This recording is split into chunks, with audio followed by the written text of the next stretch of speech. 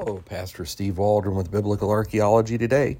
I'm so grateful you're here with us. I'm very thankful to be your host.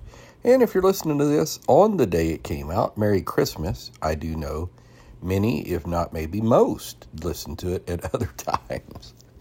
But anyhow, we're in Unearthing the Bible, a wonderful book by Titus Kennedy. We welcome you here today, and we're using this kind of as a textbook, and have for several of our morning podcasts for quite some time. We intersperse some other things, and then we have a night podcast about every other night, somewhere in that neighborhood. So again, thanks for being here. Do share with your friends and family. And we're going to be looking at the Politarch inscriptions, the city authorities of Thessalonica. And this is one of those instances of which there is so many that people would point to the Bible is wrong until archaeology proves it right. Like the Hittites is another example of this. But they were saying Luke was using wrong terminology for city officials in Thessalonica until they found archaeological evidence of that is what they called these city officials in Thessalonica in the 1st century AD. So this particular find, AD 155, obviously that's a little after the New Testament era, next century, but the city authorities of Thessalonica, Politarch inscription, good picture in Mr. Kennedy's book. Appreciate him writing this. So let's get started. Again, share with your friends, family, church family. Let's get the word out. The Bible is true. The city of Thessalonica in Macedonia, named after Princess Thessaloniki, came under Roman control in 168 BC, but was made a free city. During the Roman period, Thessalonica was ruled by local officials with the Greek title Politarch, meaning city ruler. Early archaeological excavations or explorations at Thessalonica discovered an official stone inscription adjacent to the Varder Gate on the west side of the city, which specified Politarchs as the leaders of the city in the 1st century AD. Subsequent discoveries and research demonstrated the position of Politarch was an annual magistracy in use in the free cities of Macedonia province, named after Philip of Macedon, father of Alexander the Great, starting in the Roman period, and there were multiple Politarchs in office at once rather than a single ruler. And so much of archaeology is kind of like that. You assume one thing, and there's so many layers. When I say layers, not just of findings, but of the significance of the findings. The majority of the recovered Politarch inscriptions have been discovered in Thessalonica, indicating the continuous use and prominence of this particular position in Thessalonica and around Macedonia from the 1st century BC to the 3rd century AD. I still remember my pastor, he was a missionary evangelist, and talking about Thessaloniki, and that's how it's pronounced now, I guess, in riding the massive Ferris wheel with the missionary over there in Thessaloniki.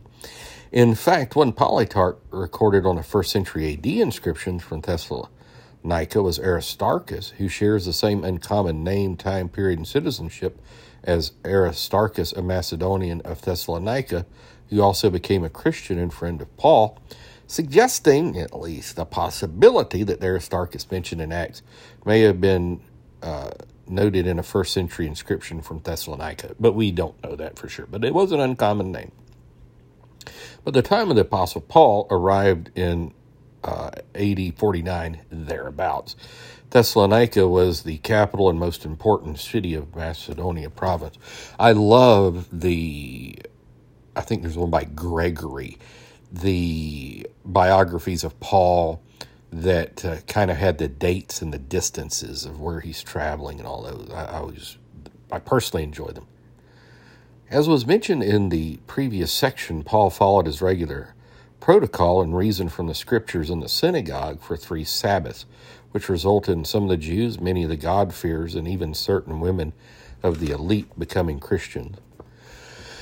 That term God-fearers is another archaeological discovery that really shows the accuracy of Scripture. And these would be people who believed in a Jewish God but had not gone through the proselytization process.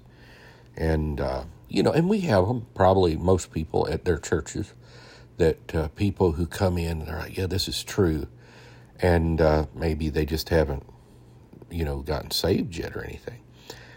However, I did that. I went to church for months saying, well, this is the truth. I just never made a move towards God for whatever reason. I would cry, but whatever. However, those who were unpersuaded formed a mob and accused Paul and the Christians of sedition, stating that he was upsetting the empire, breaking the decrees of Caesar, and swearing allegiance to another king. Because Paul and his team could not be immediately found, the mob instead brought Jason and other local Christians before the Politarch. There was no legal authority to prosecute on the basis of a religious dispute. This is all found in Acts 17, by the way. But a bond or fine was paid before their release, and Paul was obligated to leave the city, presumably by order of these Politarchs, in order to avoid a riot. So incredible stuff. But, the emphasis on the Politarch inscriptions, just once again, and this is, I'll just tell you, and I kind of did this subconsciously. I wasn't doing it consciously. When I first became a Christian, I went into, after a little while, I went into everything assuming the Bible was wrong in every sphere of existence, and I was always shocked when it was right. But you do that for enough years, and you find so many instances where people said the Bible is wrong, and oops, we found something, and now the Bible's right, That, and again, this was not really a conscious thing. I guess this is just my skeptical nature. The Bible talks about wrath and doubting as kind of something men struggle with in 1 Timothy 2:8. So I was just a doubter. That I just flipped the switch, and I began doing the hypothesis. Well, let's assume the Bible's right till somebody proves me wrong. And it just doesn't happen. It's like, whoa. Now, there's a lot of alleged discrepancies, but no provable at all. So, anyhow, tomorrow, God willing, we'll be looking at the altar of the unknown God. We know our God is Jesus Christ, God in flesh, and serve him. What a gift you could give him on this Christmas as he gave to us so many years ago. So we love you. God bless you. Talk with you later. And read and obey Acts 2:38 is the summation of how to become a Christian and then become a disciple. That's Christian living the epistles. God bless. We love you. Bye-bye.